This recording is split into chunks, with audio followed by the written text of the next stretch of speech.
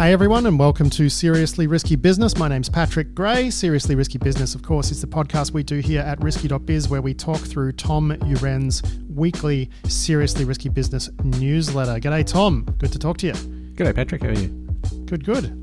We'd like to thank our sponsor for this week's work on this, Netrix. So they do like various PAM sort of stuff, privilege access management and whatnot, and auditing stuff. And they are spelled Netwrix. And that is how you can go forth and find Netrix. So, Tom, you've done a couple of deep dives this week. You've written a few items into your newsletter, as is the way. Let's start with your analysis of the situation in Europe when it comes to spyware. There's been a huge focus in the last, 8 years or something on the Israeli company NSO Group. But Europe has its own homegrown spyware that's being misused. And, it just looks like European politicians, their response. I'm reminded of a Paul Keating insult where he said debating John Hewson was like being flogged with warm lettuce. And, that's kind of the response that we're seeing out of the Europeans at the moment to this. And you've written essentially a column here saying that they need to grow a spine. Can you walk us through it?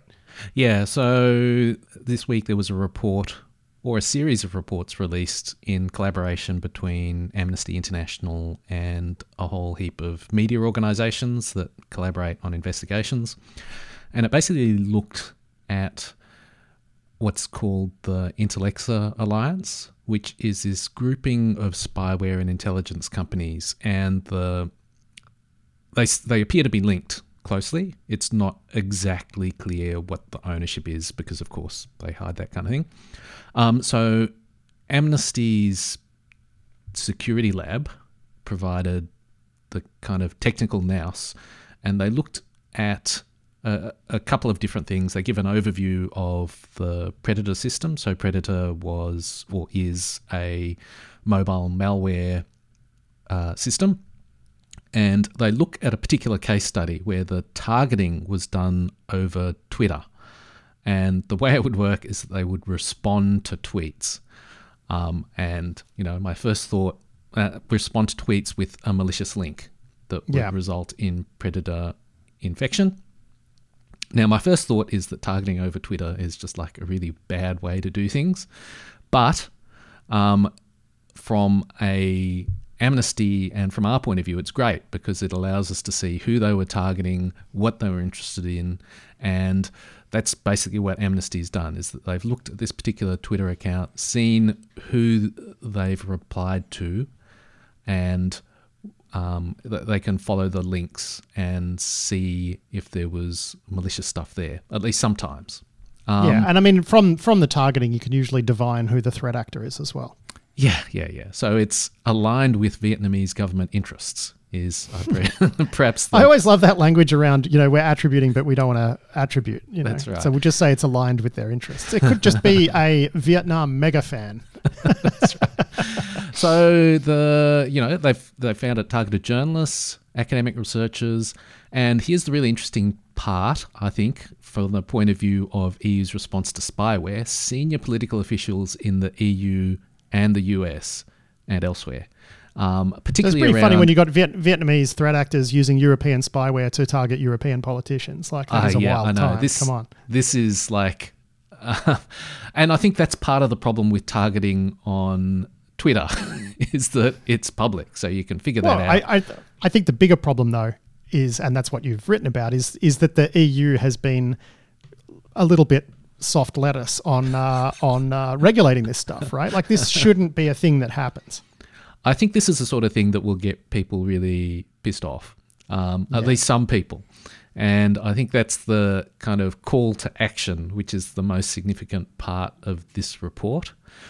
It also But there seems to be a lack of political will in Europe to do much about this. And we learned this thanks to the PEGA Commission that looked into the use of NSO's, Pegasus malware in Europe.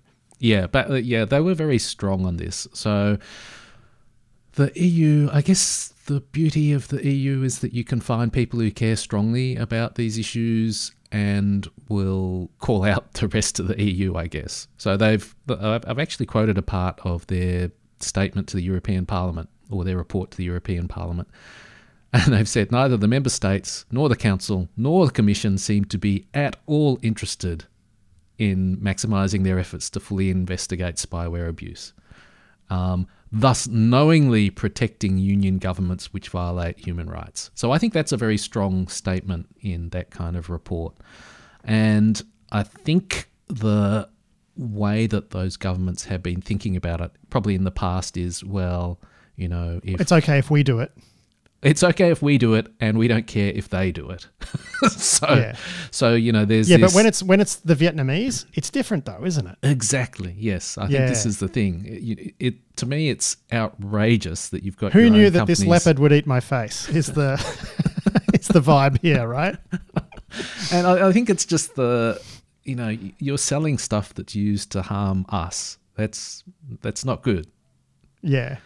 Yeah. So I think that it was fine when we were using it to harm other people, but well, you know, we're the good guys.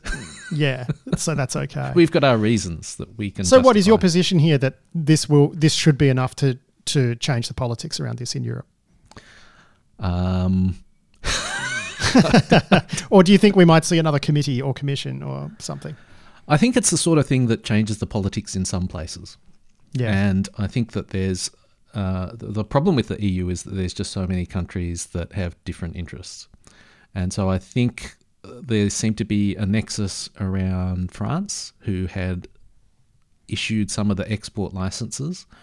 And there was also an issue around Greece that had also issued some of the export licenses. And the problem with Greece is that it had also elements in, I think it seems like associated with the Prime Minister, was somehow targeting other politicians. And so Yikes. it's a mess. Yeah, it sounds it. And I mean, we should point out too that, you know, these organizations that we're talking about are already on the US entities list, right? Like, so the United States has taken action against them. Europeans haven't. Yeah, and I guess I had initially thought that this was because the EU is a fan of process and that it was working through that process. And the more I learn about it, the more I realize it's just intractable differences of opinion. And so given that this is an outside country using that spyware to spy on the EU, that may make a difference. We can only hope. But I mean, you know, we might see, like, as you pointed out, the political view of this is quite different between different European countries. So do you think it's possible that we might see, countries trying to tackle it on their own in various ways, introducing laws and penalties for... But it's hard, isn't it? I mean, that's the whole point of the EU, is to synchronise these sorts of decisions. I think some countries will act on their own because they think it's the right thing to do. But... But I mean, there's not much they can do to levy some sort of trade penalty on another EU country, right? Like, they can't put France can't sanction Greece. Like, it's just not how it works. Do you see what I mean? Yeah. And so I think it's like filling in the holes in a colander. This will fill in some holes. And then part of the other problem is that the alliance has been selling out of the UAE, and... which European country can stop that? I don't know. I don't think there's... Well, all of them together can. And I think that's the whole point of the EU, right? Yeah. Man, well, that's an interesting one. And, people can go check that out on Substack. But let's look at the other stuff that you've covered this week. There's this issue of, what is it? Is it Alibaba? Yeah, Alibaba. They've got like a logistics subsidiary where they do their own, distribution for products sold via their platforms and, e-commerce and whatnot. But it is a standalone thing that handles logistics outside of the Alibaba ecosystem. And, Alibaba, of course, being a giant Chinese company. But they've now got this gigantic logistics center in Belgium. And that gets them access to a whole bunch of really juicy data about European logistics.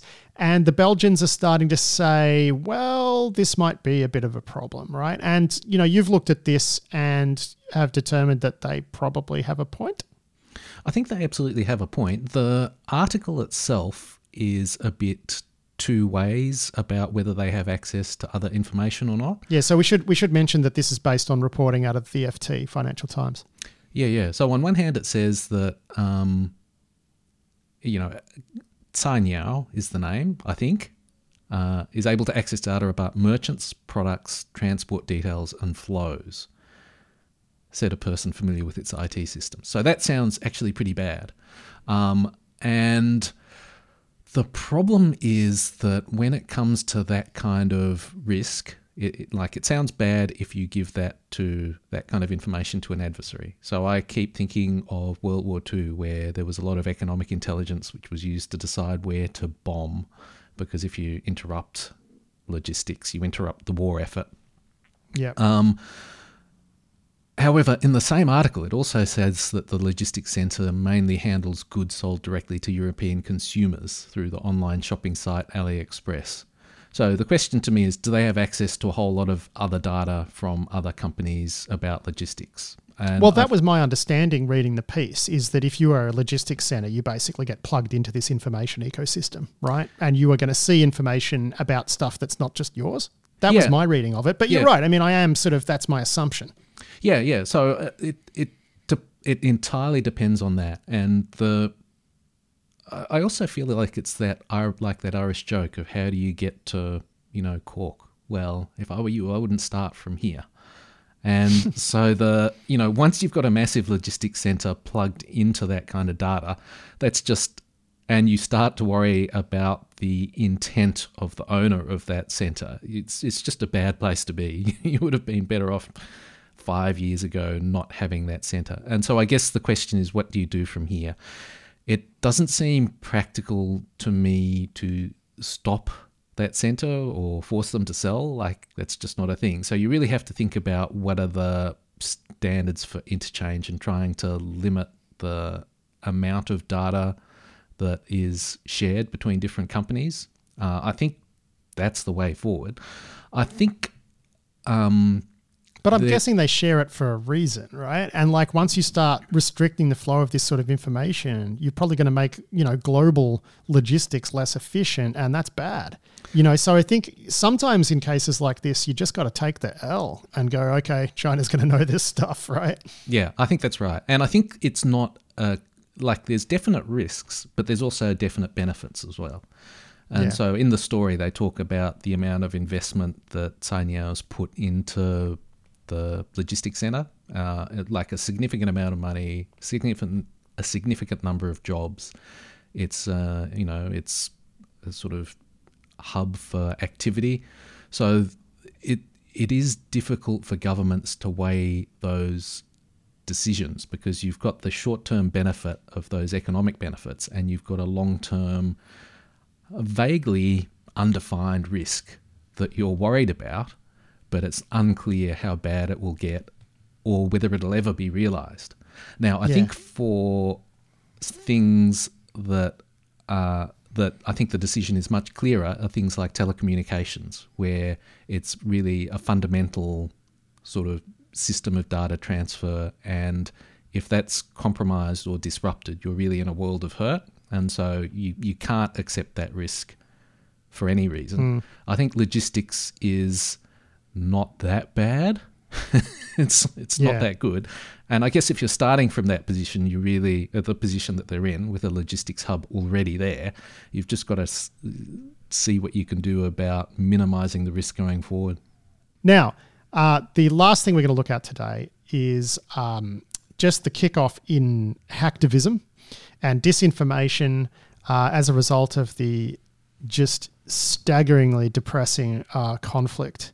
The terrorist attacks in Israel by Hamas, and now, we've got a campaign targeting Gaza as a result of all of this, targeting Hamas in Gaza, and, it's just horrible, horrible, horrible stuff.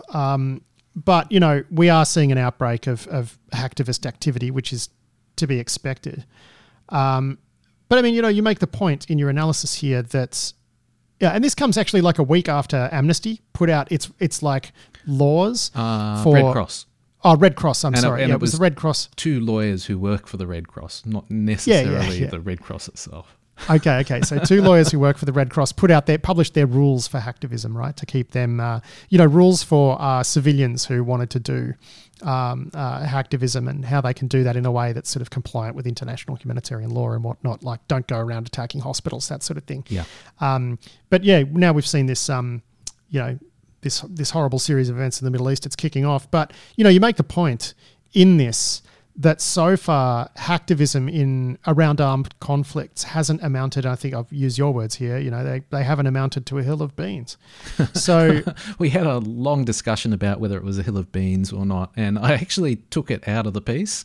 And the reason I did is that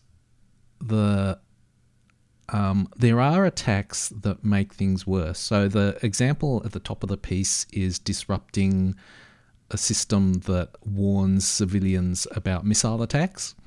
Yeah. And so it's what I meant is that in the context of a war, hacktivist actions haven't changed the outcome of a war. They haven't been significant. Okay, I get it. So you took that line out, and I guess I didn't see that edit, obviously, which is why I'm talking about it. But I guess the reason you took that out is because you don't want to trivialize hacktivists abusing API access into an Israeli rocket warning system to spam people with erroneous notifications. I'm guessing you don't want to trivialize that sort of action. Yeah. I mean, that could result in more people getting killed. That doesn't seem insignificant, right? And so that's the kind of thought process there. There's been nothing on its own that has caused a huge amount of civilian suffering, I guess, is what I was trying to say. Or has changed military outcomes either. Yeah, that's right, yeah. And so I guess there's a number of reasons to be skeptical about efforts to encourage rule-following behaviour in people who are, well, I mean, essentially they're breaking the rules in the first place by hacking. And so it seems... But if you're going to break the law, you need to do it in a legally responsible way. I think that's what you're getting at, right? That's a strange starting point. Yeah, that's right. Now, it's a strange starting point, and it's very easy to be cynical, first of all, because those actions, like I kind of said, haven't hugely changed the outcome of war. But I think it's still worth doing. And it's kind of like why diplomacy around cyber espionage is worth doing, because the only way you'll encourage people to not do bad things is to talk to them about doing those bad things and make them see that maybe there's a better way to do it. Now, this will not work for the majority of people, perhaps the vast majority, but I think it's still worth doing because talk is relatively cheap. It's easier in some ways than actually stopping people. And right now, at least, the people who could do the most damage are also, I think, the people who are the most sophisticated, often associated with states, and are perhaps the most easy to convince that there's a right way to do things. I guess I should step back and explain that they've got a list of different rules, and basically they all try and reinforce the principles of international humanitarian law, and that's just, at a very high level, it's just try and avoid hurting civilians as much as you can. It doesn't say you shouldn't hurt them, but just avoid it as much as possible. Yeah.